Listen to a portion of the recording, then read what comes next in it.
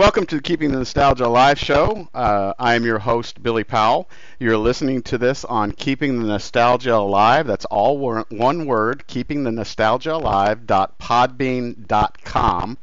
And you can also go into the archives while you're there and find interviews from Dan Issel, Rick Mount, Dick and Tom Van Arsdale, Gene Cady.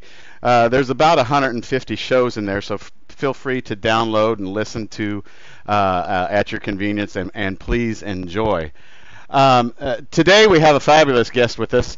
I told you that I interviewed Gene Cady, Dan Issel, and the Van Arsdales, Kent Benson, and it's always a blast, and I'm always just a little bit nervous. And all these people that I interview, I seem to have 6 degrees of separation of.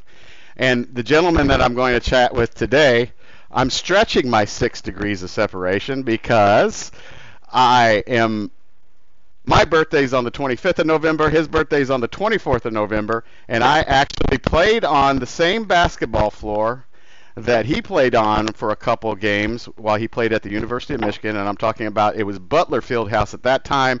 The name had been changed to Hinkle Fieldhouse, and of course that's where we played all of our high school basketball tournament games at Broadrup High School in Indianapolis, Indiana. And of course I'm talking about Coach Rudy Tomjanovich. Everybody knows Coach Tomjanovich, Coach Rudy T. Gold medalist coach in 2000, 5-time NBA, back-to-back championships for the Houston Rockets. That fabulous saying that never underestimate the heart of a champion. And Coach Rudy T., I appreciate your time. I know you've got a busy schedule, but I appreciate your time and spending a little bit of time with us and keeping the nostalgia alive about this great game of basketball. Billy, I'm so happy to be with you, and some of those guys you mentioned there in that introduction, I'm excited. I'm going to tune in and listen to those interviews because those are some of the guys that were playing ball right in my era.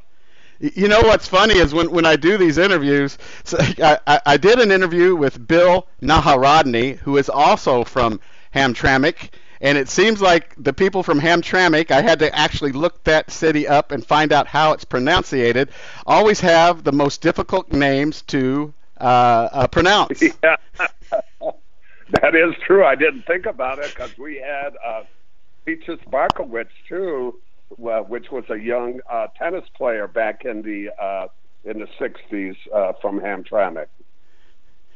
So is Hamtramck? Is it kind of like the city of Bel Air within Houston? Is that kind of like would that be a good analysis? It's exactly like that. It is 1 square mile, and what was so good about it is I felt I was blessed to grow up there because there was such a good diversity of people. I grew up with Polish. I am Croatian, but I passed for a Polish guy because almost all my friends were Polish. But also, the next street over was the predominantly black street, and my friends were black kids, and they were like brothers. And I thought I was really blessed to grow up in an environment like that. And we were very fortunate. Our city in 1959 wound up winning the Little League World Championship. And my cousin was on that team. I was a 10-year-old when they were 12. And he played with, they still dub him the greatest Little League player of all time, Art Pinky Darris. And I got to bat against Pinky, and he was so fast that if you got a foul tip, you'd give a teammate a high five. I got a piece of it, because you couldn't even see the ball. He was that fast. Now, was Tom Paciorek? Did I get that name wrong? Was he on that Little League World Series team? He was not on that team, but in Pony League, he matched up with those guys, and I was a big follower of that team, and they were just awesome. And Paciorek joined my cousin and Pinky on the All-Star team for Pony League. and I believe Coat League also. Was baseball your first love? Well, let me say this. I played it, and I was pretty good at it, but I really didn't have a passion for it. Uh, Basketball, now this is kind of crazy. Basketball was my love, but it caused me nothing but pain because in junior high, I did not play a minute in a game. I was on the team and just never got in the game. I felt I was the best shooter on the team.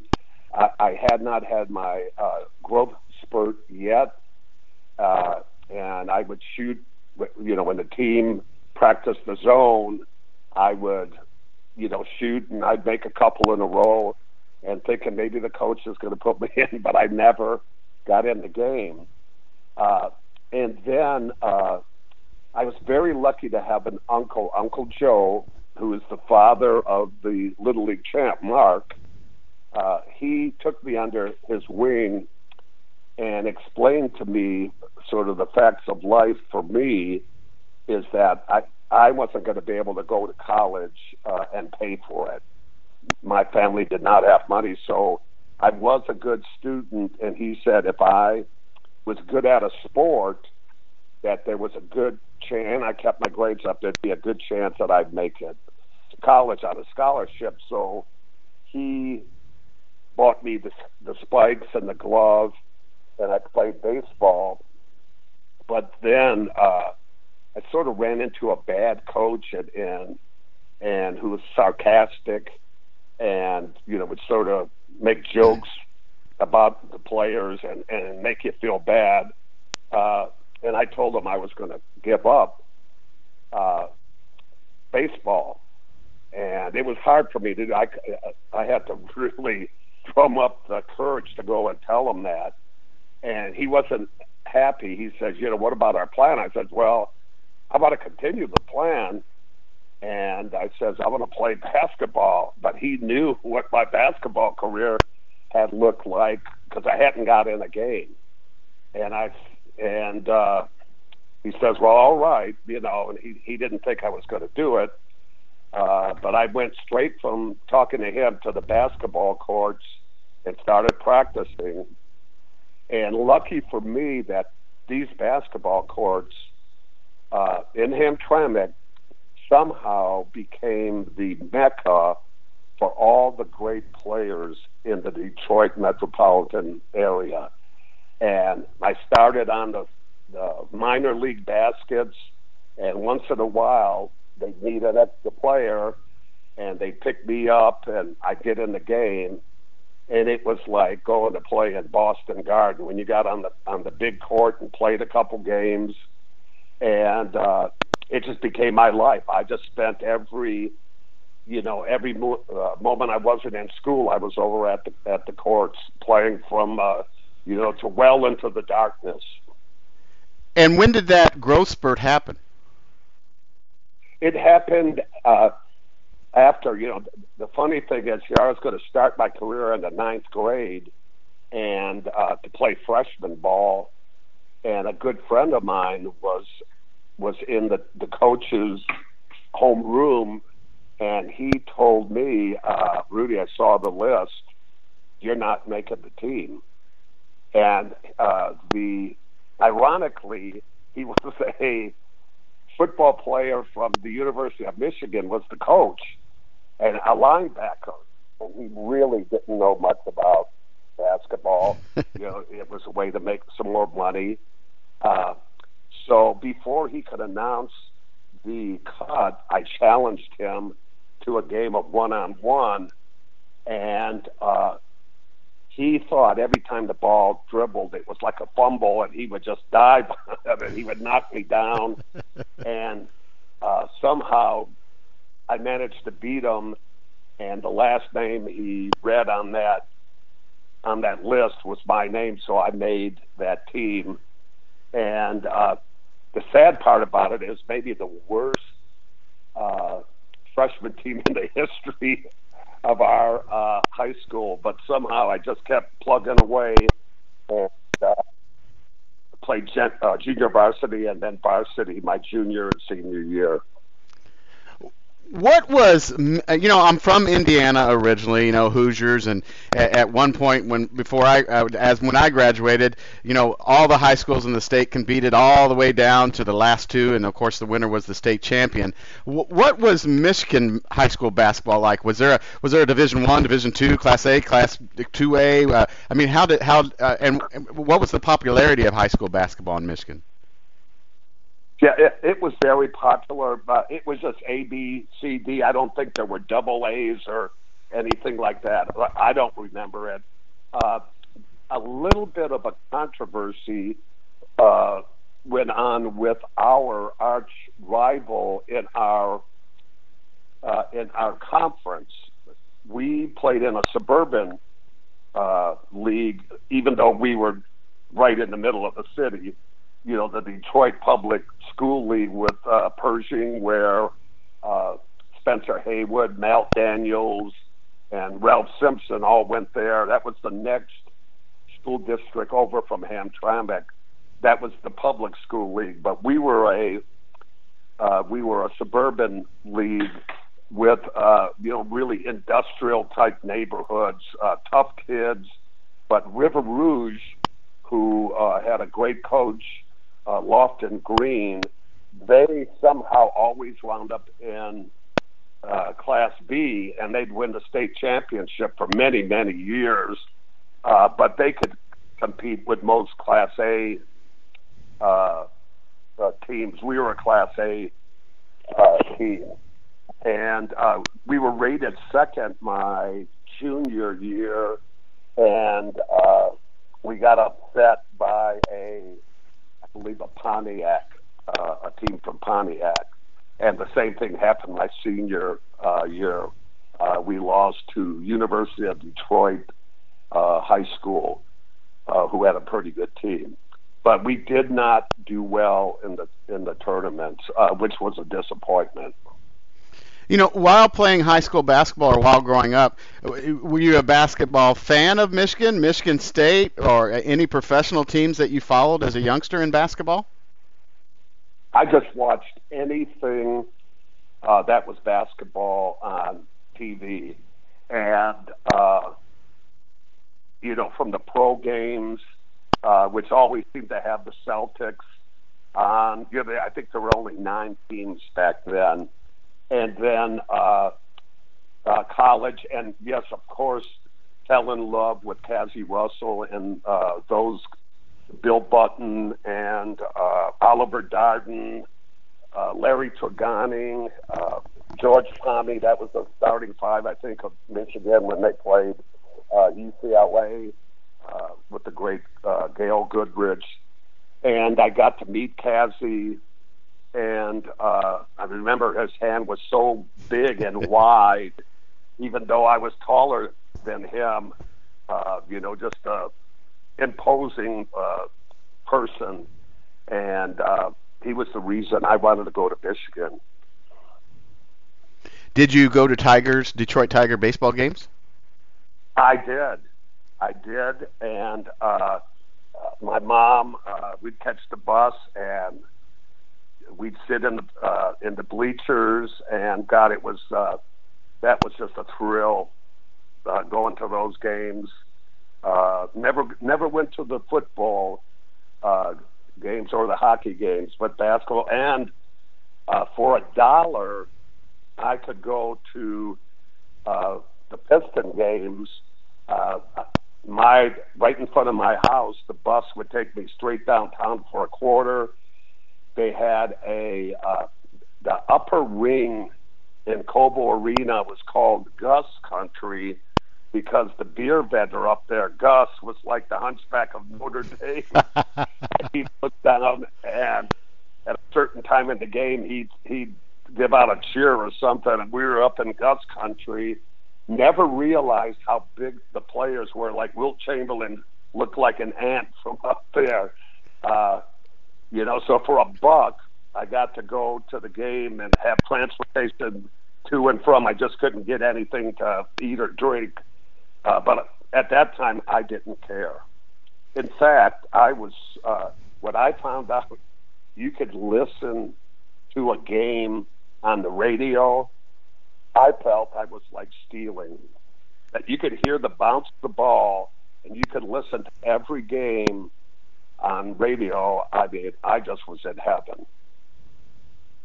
Was your dad very athletic? And is it just you, or did you have any brothers and sisters? I had a sister, but no athletics in it. It was just a love that I had when I was a little kid. And my father, we would go to our main street in Hamtramck and get an ice cream cone and walk through the neighborhood. And we crossed a schoolyard, and we heard this commotion.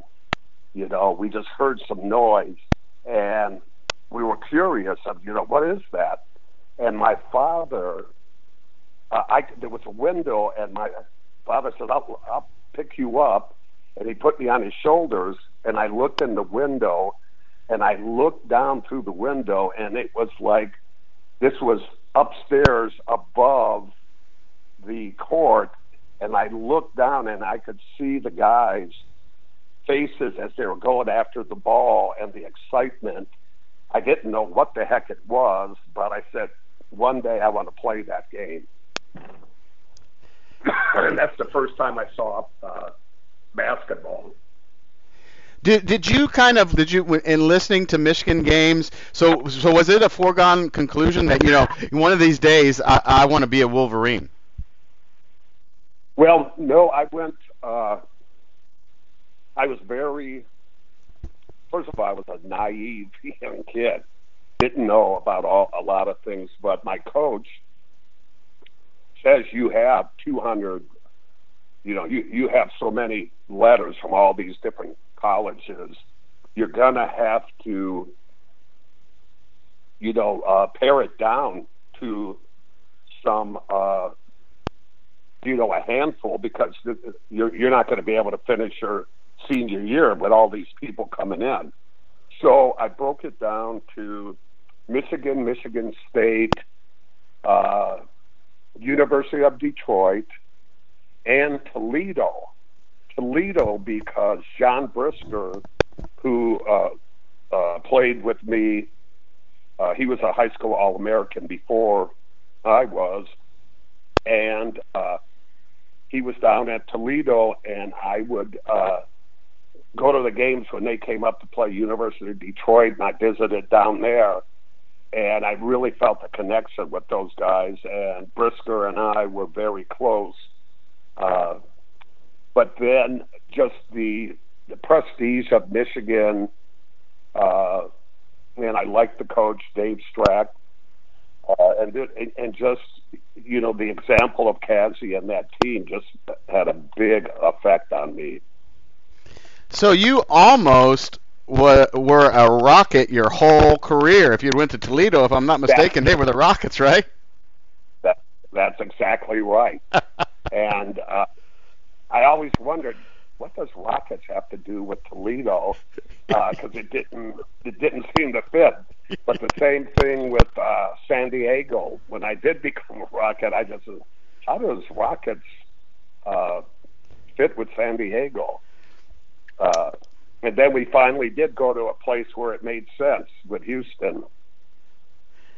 And let me throw in another 6 degrees of separation. My high school was Broad Ripple, and we were the Broad Ripple Rockets. So there's another 6 degrees of separation.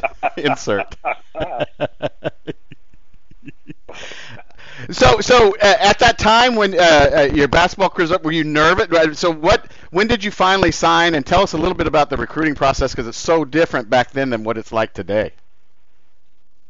Well, I had to make that decision. I really liked Michigan State too, and I remember at Michigan State I was staying in a dormitory, and we watched one of the greatest.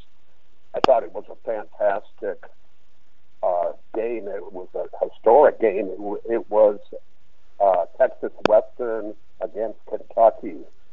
And I remember watching that in the dorm with guys from Michigan State. You know, so on my overnight stay there, I watched that game, and I really liked that. It was a tough decision there, and I had my coach really wanted me. High school coach wanted me to go to Michigan, and you know, and I never regretted that. It's a fantastic school, and so you know, I don't remember after I made that decision. I think my coach made sure I got there and signed it, so I didn't change my mind. So, at your freshman year at Michigan, at that time, were freshmen allowed to play varsity ball? No, and we played 3 games. I think we played Michigan State, I think, home and away, and then 1 game down to Ohio State, which you know, started that kind of rivalry. You just start getting that stuff like, hey, these are our enemies, and that game, I remember we got pounded pretty good, but didn't like the Buckeyes at all. And you know, we had the freshman varsity game, and that was pretty cool to play against those guys and do well as a freshman, because you just always wonder, you know, how it's going to translate. What I really loved about Michigan was the floor. In the Big Ten, most of the floors at that time were portable, elevated floors that they just put in field houses, and this floor was so good on the legs, it had give to it. And I was a jumper back then, and I felt I could touch the top of the backboard. It was just a joy, and the way it looked and the way they lit it, it was like, yeah, you're in heaven, you know. And I remember we could dunk the ball. I believe we could dunk the ball as freshmen, but as sophomores, I can't remember exactly when that was. But you know, I felt that I'm going to be able to really get up there and slam some through, and then they take the dunk out. It wasn't because of me, though. It was because of Will Cinder. Yeah. Did you feel that freshman year? Did you feel like you got a lot of experience under your belt, or do you wish that they would have allowed freshmen to play at that time? Oh, absolutely wish that we could play. And once in a while, they would bring me up from practice and play with the varsity, which was always a joy to test yourself. But yeah, it as far as the experience, it would have been, you know, if you get to play as a freshman, it's gonna. But you know, just being around there in the game and getting into the game plan and all those things, it's gonna help when you're with the big team. Did you wear number 45 in high school also? I wore. This is funny. So John Brisker, he sort of said the starters should all wear, I think one uniform was even number and the other uniform might have been, I don't think we had the same number or something. It was weird, something like that. Anyway, they went, you know, 50, 40, 30, 20, and I just joined the team, so I wore the 10 my junior year. But the 10 was for guard. You know, that's usually how it was. And I had one of the smallest uniforms, and my long legs were sticking out. I mean, they were shorts back then, but this was like extra. And then when I was a senior, I went to, I believe I went to 50 or something. And then in college, I went to 45. For some reason, that just, when I saw that number, it sort of described what I thought the kind of player I was, in between. I wasn't in between a center, but maybe in college I was in between a center and a power forward. But in the pros, it was just the opposite. I was in between a 4 and a 3, a big forward and a small forward. But that sort of symbolized it in my mind, that number. The uniforms have probably changed more than the actual game of basketball has. Well, yeah, the way they look, and, some of them. One of them we had at the Houston Rockets, and we had a big turnover in staff in the office. And one day, a lady came in and showed me this. We had won the championships, and she showed me this design that had these lines on it and had a funny looking, like a cartoon looking rocket, and all these different things. And she said, "What do you think of that?" I said, "It looks like maybe it was first, second, and third place on a junior high contest to do it." And she says, "Well, no, that's our uniform." I said, "You got to be kidding." And she says, "No, we sent it in." And I don't know if you guys remember, but Charles was with us one of those years when you saw those blue uniforms with those stripes on them. That's supposed to be, I guess, the jet stream behind the rocket. It was just very embarrassing. Do you remember your feeling of, and do you still remember today of, and your first game as a Wolverine? Oh yeah. The first game as a Wolverine was against Kentucky, and they blew us out. I was so excited and so pumped up that I shot a shot from the free throw line that I got the rebound on, and it didn't hit the rim. It just, I just pulled it up there so hard that it came back to me. But in that game, I wound up setting a record for Chrysler Arena in my first game with 27 rebounds. And the next day, I wound up, I did block a whole bunch of shots. Somebody said it was 13 shots, but they didn't keep it on a stat sheet. But I was jumping so much that I strained the arches in both of my feet. And the next game was at University of Detroit. And I didn't think I was going to play because I couldn't put any pressure on my one foot was worse than the other. And as I was there, my coach came over to see me, and I told him I didn't think I was going to play. And he said, look at this door, and all the people from Hamtramck were coming in. And he says, you gotta go out there and try for him.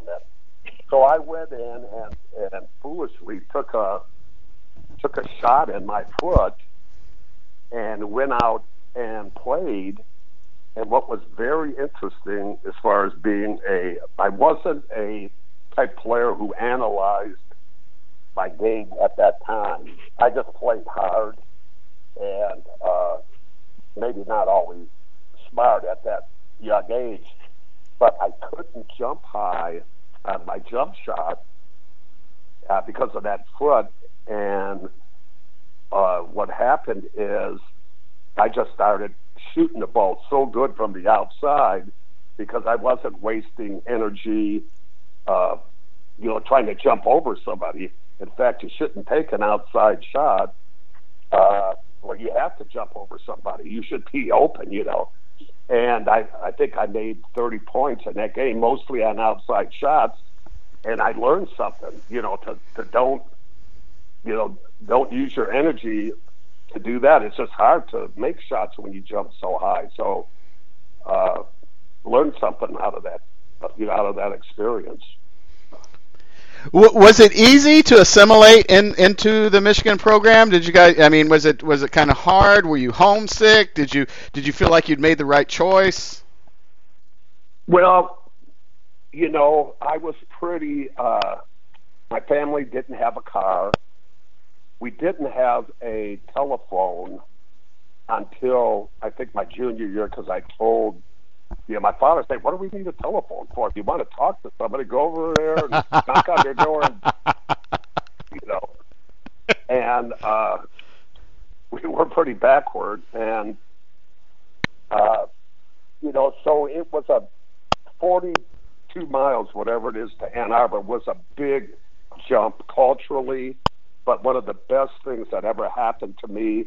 I met, you know, people from different parts of the city and the country, and you know, it was a great learning and growing experience for me.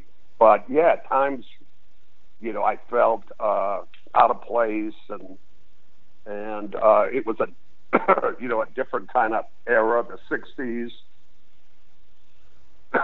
You know, there were the hippies and the different kind of stuff, trying to figure out where I fit in.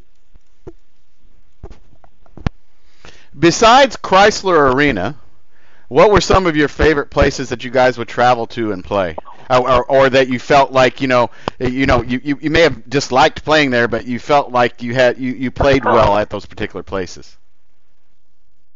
Well, you know, lucky for me and for my future career, I think in my junior year we had the number one toughest schedule in the country. I think somebody did that scouting. What was it, Sporting News or somebody?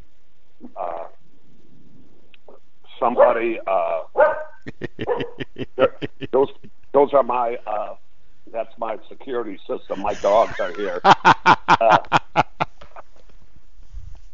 Yeah, I think we were number one toughest schedule junior year, and number two the senior year. So we played a lot of good team. We played like Duke, Kentucky, Davidson, Notre Dame,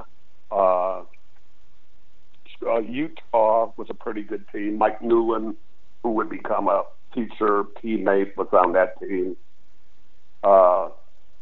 You know, I just loved, you know, a basketball court just was just such a cool place for me. I just loved looking at the different arenas, and you know, the rectangular glass backboard had just come in.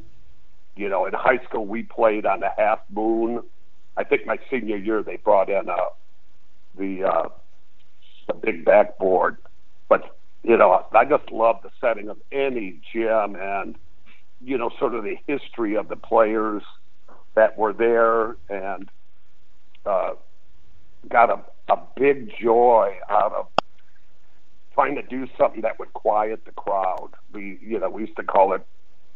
I would shoot like a 20-foot bank shot, and my teammates would call it the crowd silencer, because they would think like, "Oh, that's off," and it just bank in. Oh, it would get quiet. Do you have? I want to talk about, of course, you guys playing Purdue, but any memories from playing at Indiana University in Bloomington or Butler in Indianapolis? Yeah, I remember Butler and the coach. What was the coach's name? The legend. Tony Hinkle. Legend. Yes. Just remember, I believe he was coaching back then, or I had heard of him back then. down in Butler. And then, of course, Purdue was just a big event, and they had the new arena that was kind of weird lighted. It just looked different whenever you saw, some highlights from there. And Rick Mount was truly a phenomenon.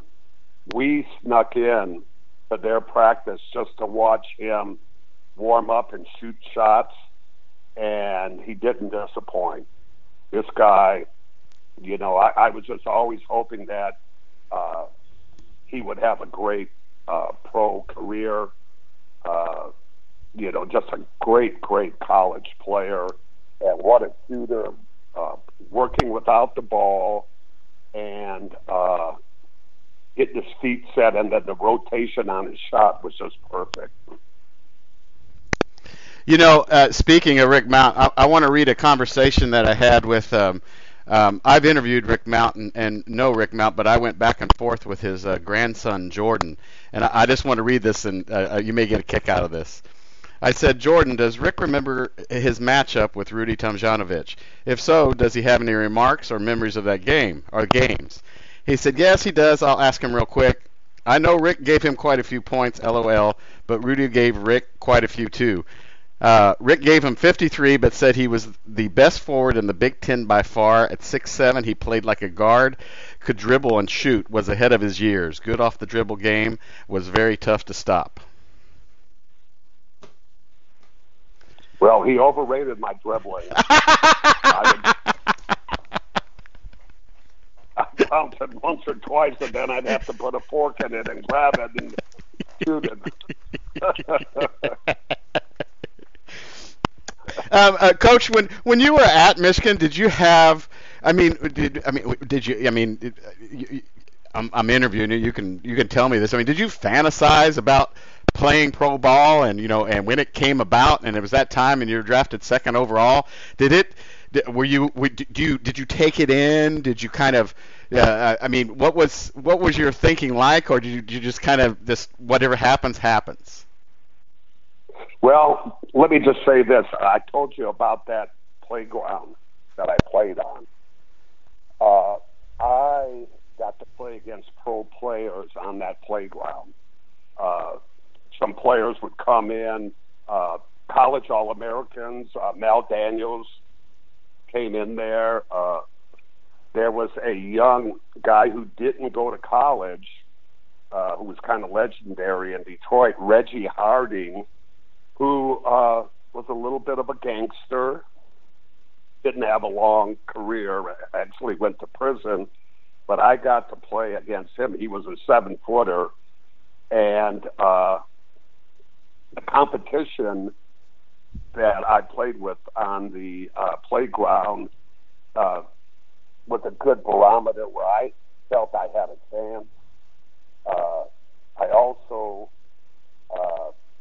I played against some of the Pistons while I was still in high school, and that sort of gave me a clue to that I could fit in there. Now, what happened in the draft was very interesting. A agent approached me and took me to a Piston game, and in our conversation, he was a little bit too fast of a talker to make me feel secure. But what he told me is that there was a good chance there was going to be a merger. And if I didn't sign soon, all the leverage would be gone. And so he said, you can sign right now with the NBA or the ABA before the draft. It says the ABA has already drafted you, but you could go to the NBA and see what you could negotiate with them before the draft. Well, I didn't trust the guy, so the coach at Michigan then was Johnny Orr. Johnny Orr got me to talk to some lawyers, and they figured out what was going on, and they said, you know, you could get to know us, and you know, we're not agents and all that, but you know, if you trust us, we will go and negotiate this contract for you. And we did. And I went to Madison Square Garden Towers, the big building that's attached to the garden, and talked to one of the founders of the NBA, Eddie Gottlieb, who was just a wonderful, jolly man. And I don't even know what position he held in the NBA, but God, he was just classy. And we heard what they would offer, and then we went to the ABA. And the ABA, we drove to a brownstone apartment that was in a pretty good neighborhood, but the meeting was like in the basement of this apartment, and the team that had drafted me, the Utah Stars at that time, and their general manager were there, and they had a financial wizard. I think his name was Dolgorf or something like that. And he had this plan where he could give these big contracts to players. And I think Rick Mount had signed one of those, and some other players had already signed. And in the paper, you heard, you know, $1 million contract signed. So they tell me,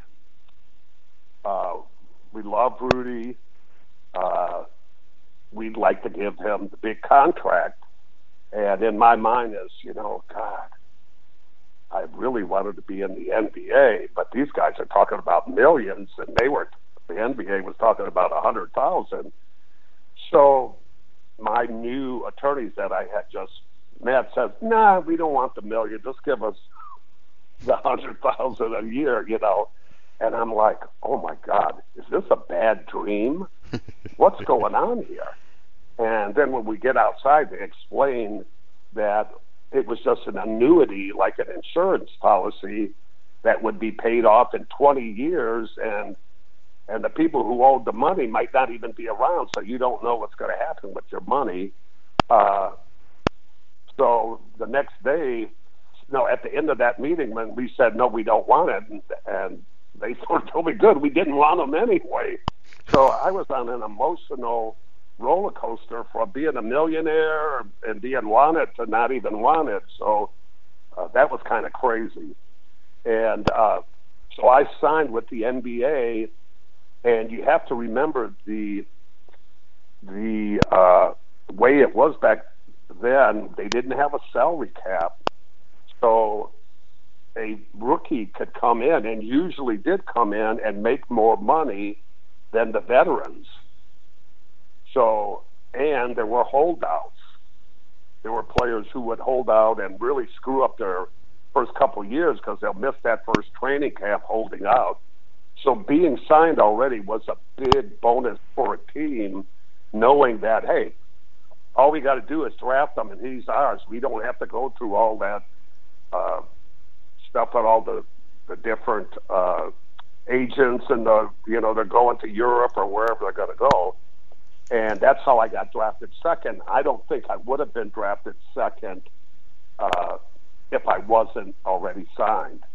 But, some really good players got drafted after me.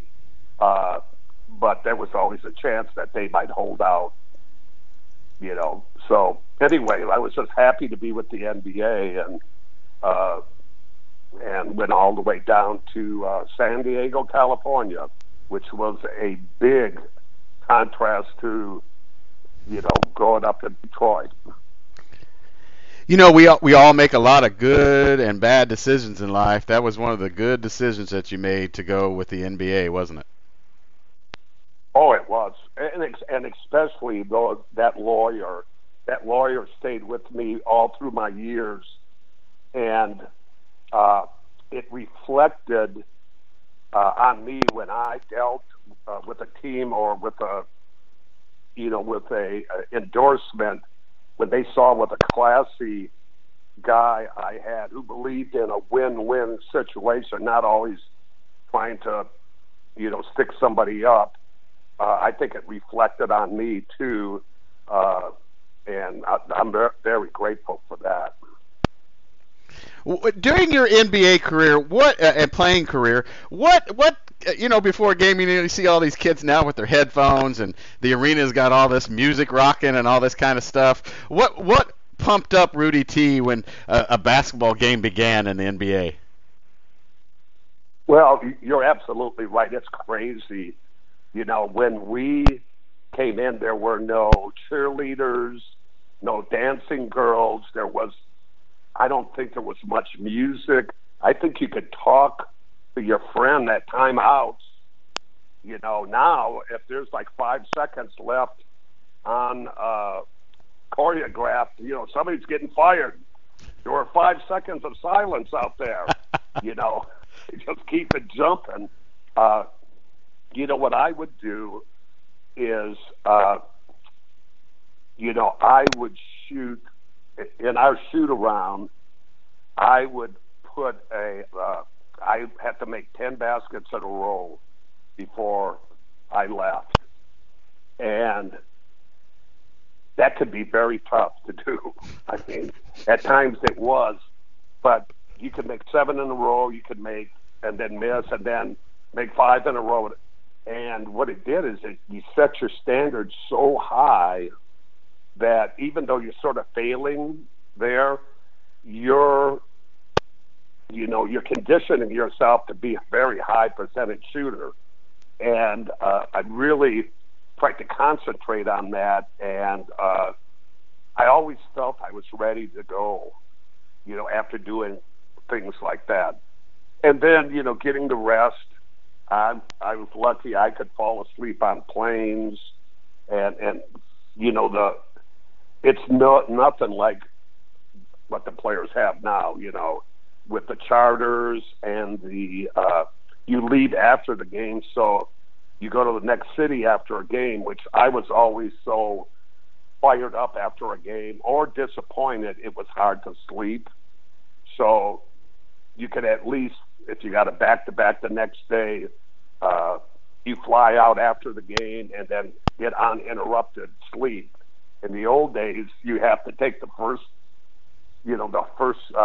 flight, so you got a couple more chances in case something gets canceled.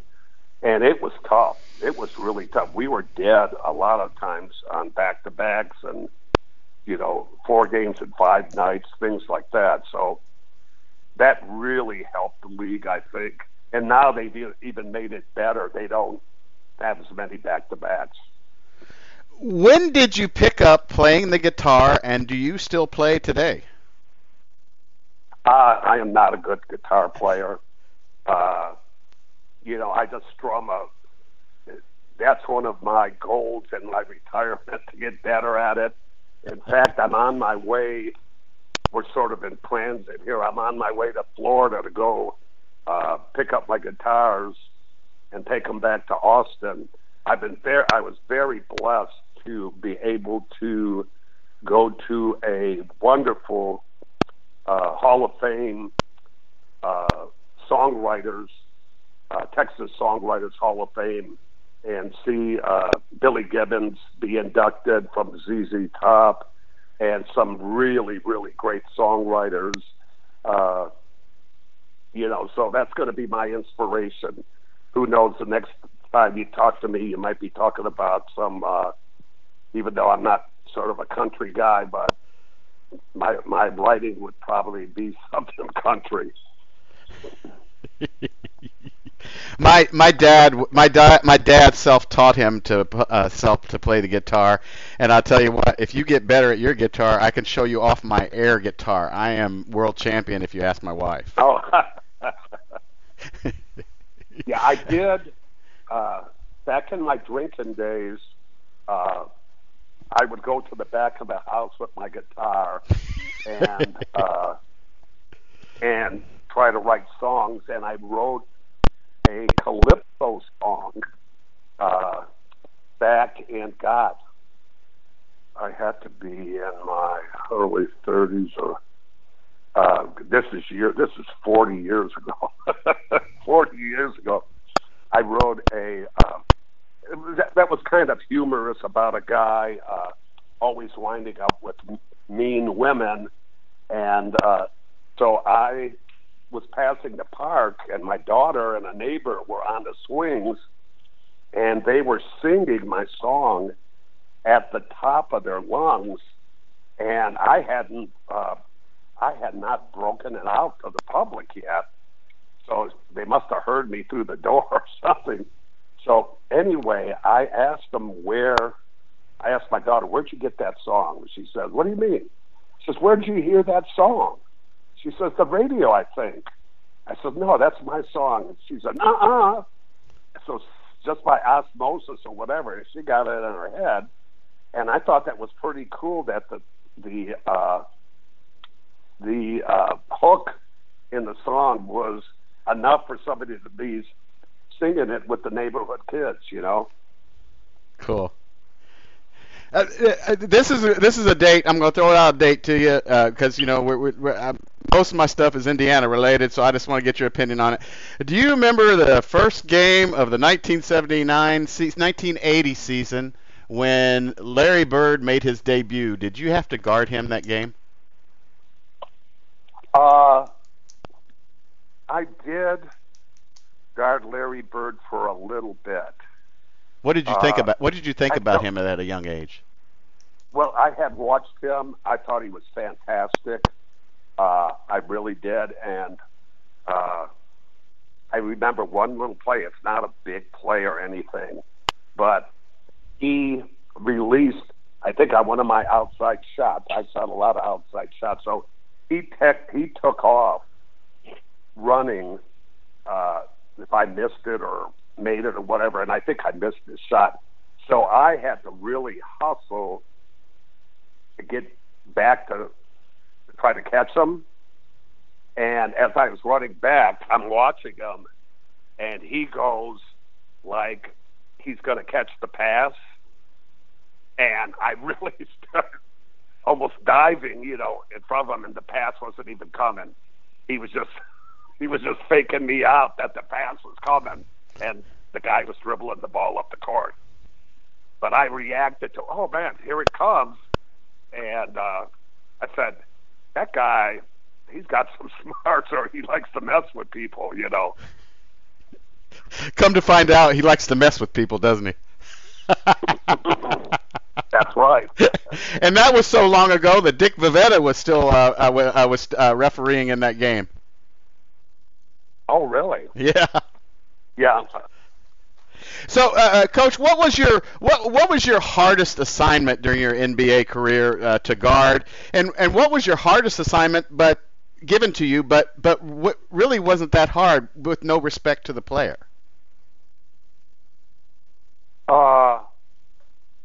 Well, let me just say this: they're all hard, and we played, and this is how you get stung.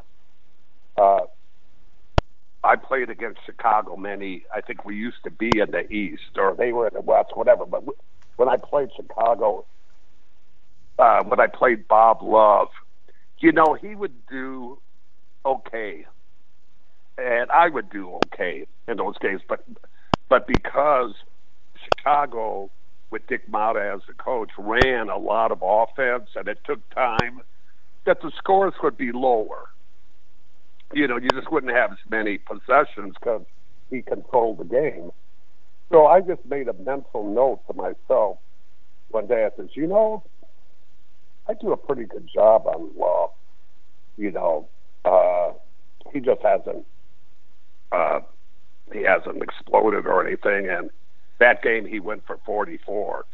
So that's the danger. You can never take any guy, and he was an all-star player and a really good player, but you can never take any of these guys for granted. You know, Dr. J was a tough matchup, but I tried to play the percentages with him and back off because he had the big edge and quickness, but you know, make him try to beat you from the outside and take some jumpers. You know, I remember playing guys like Gus Johnson. You just a explosive.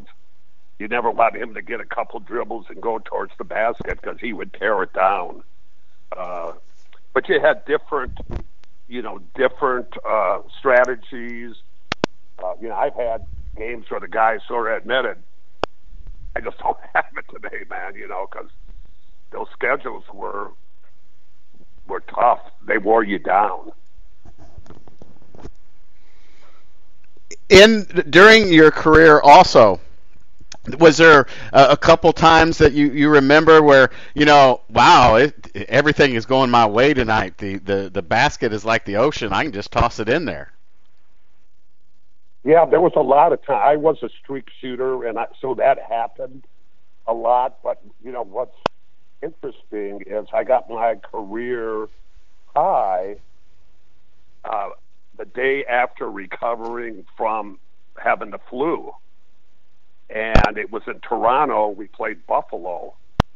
And, you know, I didn't feel great before the game, but everything worked that day. It was just like, you know, I can't believe I got open that many times because I just didn't feel I had the energy. But what happens in a situation like that, the built-in excuse or whatever sort of takes the pressure off of you. You're not expected to do great, and so you're not putting any pressure on yourself, and it just happened that, man, everything I threw up that day was going in. You know, it was interesting in college when I started shooting the bank shot. I had Fred Snowden, the assistant coach for Johnny Orr, was a teacher of this PE class, and he just says, why don't you, because I either made a long shot or I was right around the basket, but my mid-range shot, because I had a little bit of a flat arc on my shot, he said, try banking it. Well, that week against Indiana in Chrysler Arena, I tied Kazi's scoring record shooting bank shots, and I was as surprised as everybody. You know, it just, and I started looking for that 15 to 18 foot shot on the angle, and you know, just put a lot of backspin on it and hit a spot, and it would just deaden the ball, and it would just go in, and it was a good weapon for me for many years. When you're getting toward the end of your playing career, what is it? Are the emotions a little depressing? Is it a decision that you make knowing that you're going to do something else within the game of basketball? How hard was it for you to hang up the sneakers? Well, you know, I got in the punch situation happened, and I recovered from that and got back to playing and was very grateful that I was able to play. And then the next year, I started out and I got injured. I had a calf injury, and this was just like something that would just keep pulling. I'd be okay. I'd have to sit out a week. I'd get it stretched and run and get it ready, and I'd go out again. That was very frustrating. But then the team, that's the year that Dale Harris was the coach, and we wound up going to the finals with the big, what they called the Water Buffalo team with Moses at the center, or Billy Pulse at center, Moses at power forward. And and I was hoping to get back in and play, and those guys did a great job, but that was very frustrating at the end of my career to not to play much during those series. Didn't didn't like it at all. It was just too much of a from going from sort of an all-star player to all of a sudden not even being in the rotation. Even when I got healthy, it was very tough. And then I had a situation at the end of my career where there was rumors I would be traded. As a basketball player, that would have really, the way I was and my pride as far as they think I can't do it, that to myself motivated to, have years later. And I was in the process and then watched my kids neighborhood with their friends and thinking, I need to uproot my family to go somewhere again. And I decided the way things were structured in my contract that I could forfeit some money to have them still give me something and not even have to play. So that's sort of how I ended it. So it was a win-win. And but I didn't have any plans after playing. Those things sort of just happened, I did not see myself as a coach. It wasn't something one day I'll be a coach. That was not a part of it. But then it was offered to me to be a scout, and I just took to it, and I did scouting of personnel. Then I really loved scouting the other teams and diagramming their plays, and then bringing it back and give the team with some and what the things Riley was all the different. He had a lot of different plays. So that all those things sort of were pieces of the puzzle that when that opportunity was given to me, I felt I was pretty well prepared. I may be totally wrong about this statement, and you tell me if I am, but I guess for the two NBA World Championships that the city of Houston has, is it likely, or is it a proper statement to say just because Carroll Dawson didn't want to get fired and made you take the job, is that the reason why we have those two championships? Oh, no. No. Carroll is, he's my mentor. He was the voice of reason. We're so different. I'm a little bit city. He's a little bit country. And but he's my big brother, and the fundamentals, if I had to say the influences on my life, Carroll is right at the top, as far as forming a basketball philosophy. Really, really just practical and how to get a player to do, and I'm just talking about how to shoot the ball, how to the work he did on the jump hook and things like that with the players is just fantastic. Couldn't have done it without him. I wasn't being disrespectful, but that's what I picture in my mind. I picture him going, "Look, Rudy, you got to take the coaching job, or someone else is going to come in, and we're not going to be together anymore." Well, that's exactly what he said. He said, if you don't take it, somebody else. We had made it through a couple coaches already. We had made it through. Bill Harris left, and they kept us on.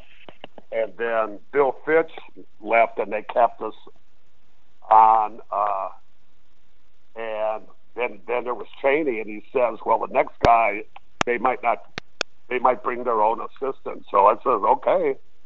And we went out and did it. You know, you've been you've been a lot of places, of course, and Houston probably the longest. Compare the Houston fan base to the fan base of other NBA teams. Is there one? Are we kind of unusual? Are we the best? Well, Houston, you know, I don't think I was ever disappointed in them. You know, I think when you have people who, and Houston, you know, has had some success, I think when you get the big shots, guys who are doing pretty good financially, they're not going to be as energetic to throw things out there. I think the more blue collar type things, they need an outlet. And, you know, some of the places, I don't even know if that's true, but it just seems like, you know, when you get a more of a middle class fan base, they're going to be more than people who really making it, because you got to really impress them on those. You know, I don't even know if there's any validity to that, but that's sort of how I felt. And at times, Houston was a booming economy and to impress people. But overall, like I said, I was never disappointed. In fact, when we came home, you know, during those runs, I was working so much on the film, and once in a while when the TV would go off and the news would come on, I would see people in the street. I says, "What the hell's going on? You know, is there like a uprising somewhere?" He said, "No, that's Richmond. That's Richmond Avenue in Houston. That's our people." And that's what they were doing after the games. I mean, traffic stopped and they were just partying in the streets. I said, I had no idea. And then when we came home from those road trips and they were there at the airport, if that don't fire you up, man, God Almighty, what a feeling that was. And it just kept on going. I mean, there's thousands of people staying up that late to just welcome us back. You know, you said that you really were kind of uncomfortable with the spotlight, and you know, and talking about the two back-to-back championships and how people loved that and got together about that. How did you learn to be in the spotlight, or are you still not? Or you still haven't learned to do it? Well, I tell you what I liked about that whole celebrity thing is that if I could use it in a positive way, and I tried to do it down in Galveston, we had, we had a golf tournament and we raised money, and there's a lot of scholarships for kids, you know, based on grades and things like that, but we tried to do it based on their personal story. You know, like somebody who's gone through a hardship, and to be able to send, you know, hundreds of kids to school, and a good percentage of these kids were the first one in the whole family to ever go to a college. To have celebrity help do that, it was worth it. The other, I just don't think it's healthy to to be idolized or whatever, made a fuss over, when I was in LA, because there's so many people out there, it was sort of a relief to be able to be anonymous and just go about your business. I sort of like going now to events where I'm in the audience and I get to watch somebody else instead of always being a part of the show. having to prepare a big speech and that really touches the people and stuff like that is hard work. Those things just don't come off the top of your head. And, it's a joy to be able to enjoy other people doing it. Speaking of, making a speech or preparing for it, the non-believers and believers, and never underestimate the heart of a champion. Was that something that just came out of you off the cuff, or it's something that you'd been pondering on if you guys were going to win? Well, the phrase "heart of a champion" came from Kevin Johnson. He's the guy who said that, and I don't know if he said it a couple times. It hit me because he just said these guys. They had us down both years, and he said they have the heart of a champion, and so that was just understood. And then it was, we had people who doubted us, and I had never heard other teams criticize trades openly that you have to play against. They might do it, privately, but they criticized our trade of getting Clyde. And, that's sort of the non-believer part, and even Charles, part of it was that Charles, because he said, you guys are going to be the only team that won a championship and don't even make the playoffs the next year. So, that's what that, and a lot of people think it was just a statement that said, oh, never underestimate the heart of a champion. It is, don't ever underestimate the heart of I do a lot of research and a lot of yearbooks. I mean, I'm talking a lot of yearbooks. A lot of people have that as a lot of seniors going out of high school have that as their favorite quote, or have that as their mantra for their what they're going to do after high school. So I found that very interesting. I didn't know if you knew that.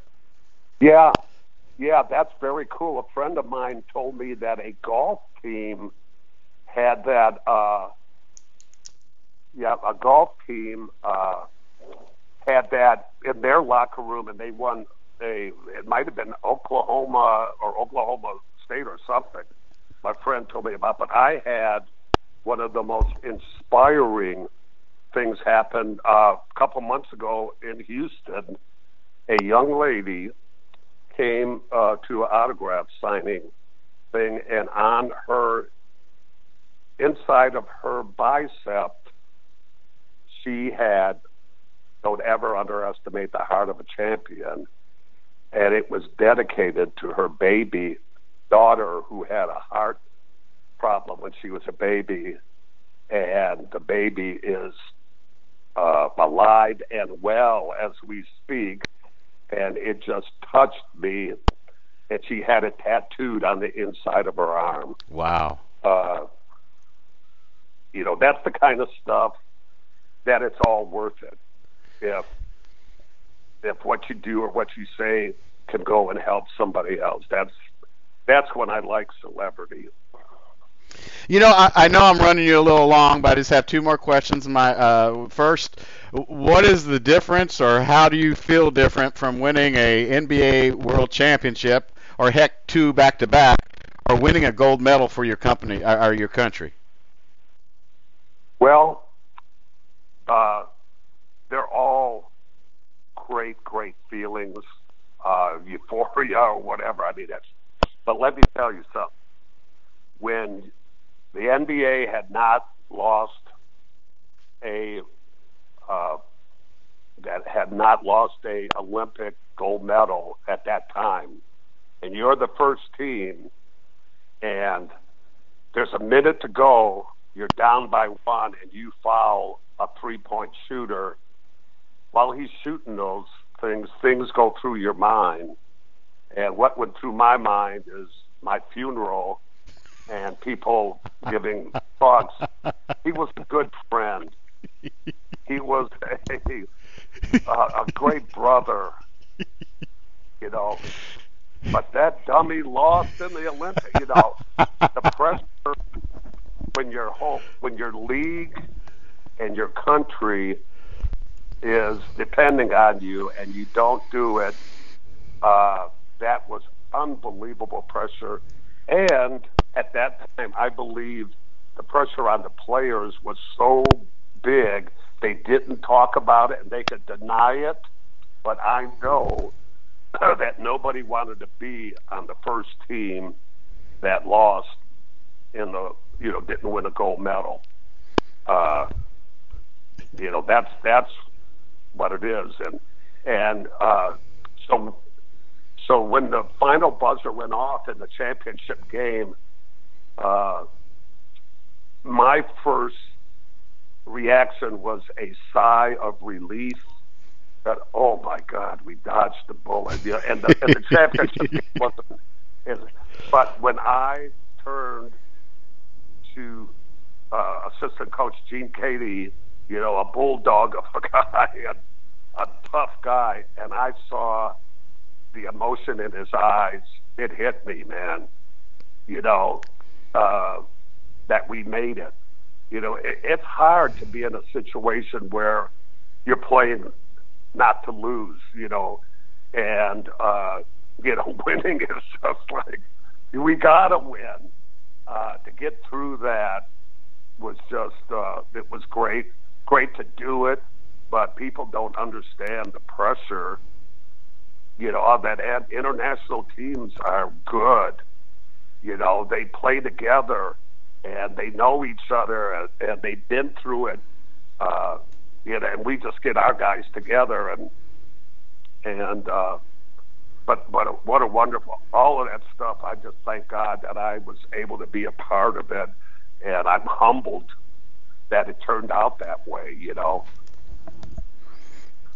Coach, what does Coach Rudy T do in retirement? Do you still enjoy watching basketball? Are you glad you're out of it? Do you miss it, or do you enjoy being with your grandkids and your children? All of the above. Really working on the golf game. Practice more than I play. Trying to figure this thing out. Screwing around with, you know, the instruments. Little bit of guitar, a little bit of harmonica, but very, you know, definitely beginner. You know, 30 years of being a beginner at these things, and you know, trying to live a happy, healthy life. You know, seeing, you know, just the little things, appreciating the little things in life. And I'm in a place now in Austin, Texas, where the people are so doggone friendly, and it has nothing to do with Rudy T. This is just the way they are. They don't know who I am, and just enjoying a, you know, a good community. And, you know, I still, believe it or not, I still diagram plays. I've got a couple of my assistants that are playing, and we'll talk, and I'll say, you know, look at this thing. I think this could help your team, and I don't think I'll ever give that up. That's what I loved about coaching the most, is I didn't have a system. The system is the players. You find patterns and sides of the floor or areas of the floor where those guys can excel, and then you try to create that. And to me, that's the fun part of coaching, you know, trying to put them in an environment where it's good for different kind of players. So I'm getting excited right now. Yeah, Coach, so I'm just a happy, blessed guy. awesome. Hey, well, thank you. I know I ran a little bit long. I hope I brought the right questions to the table. I enjoyed your answers. It's fantastic. I feel very I can't find the word, but thankful that you spent some time with us, and I really appreciate it, and thanks that people will enjoy it. Billy, I had a heck of a time too, and after this long interview, I feel like I have something in common with you, like we might be brothers, if you know what I mean. Coach, thank you again. Okay, Billy.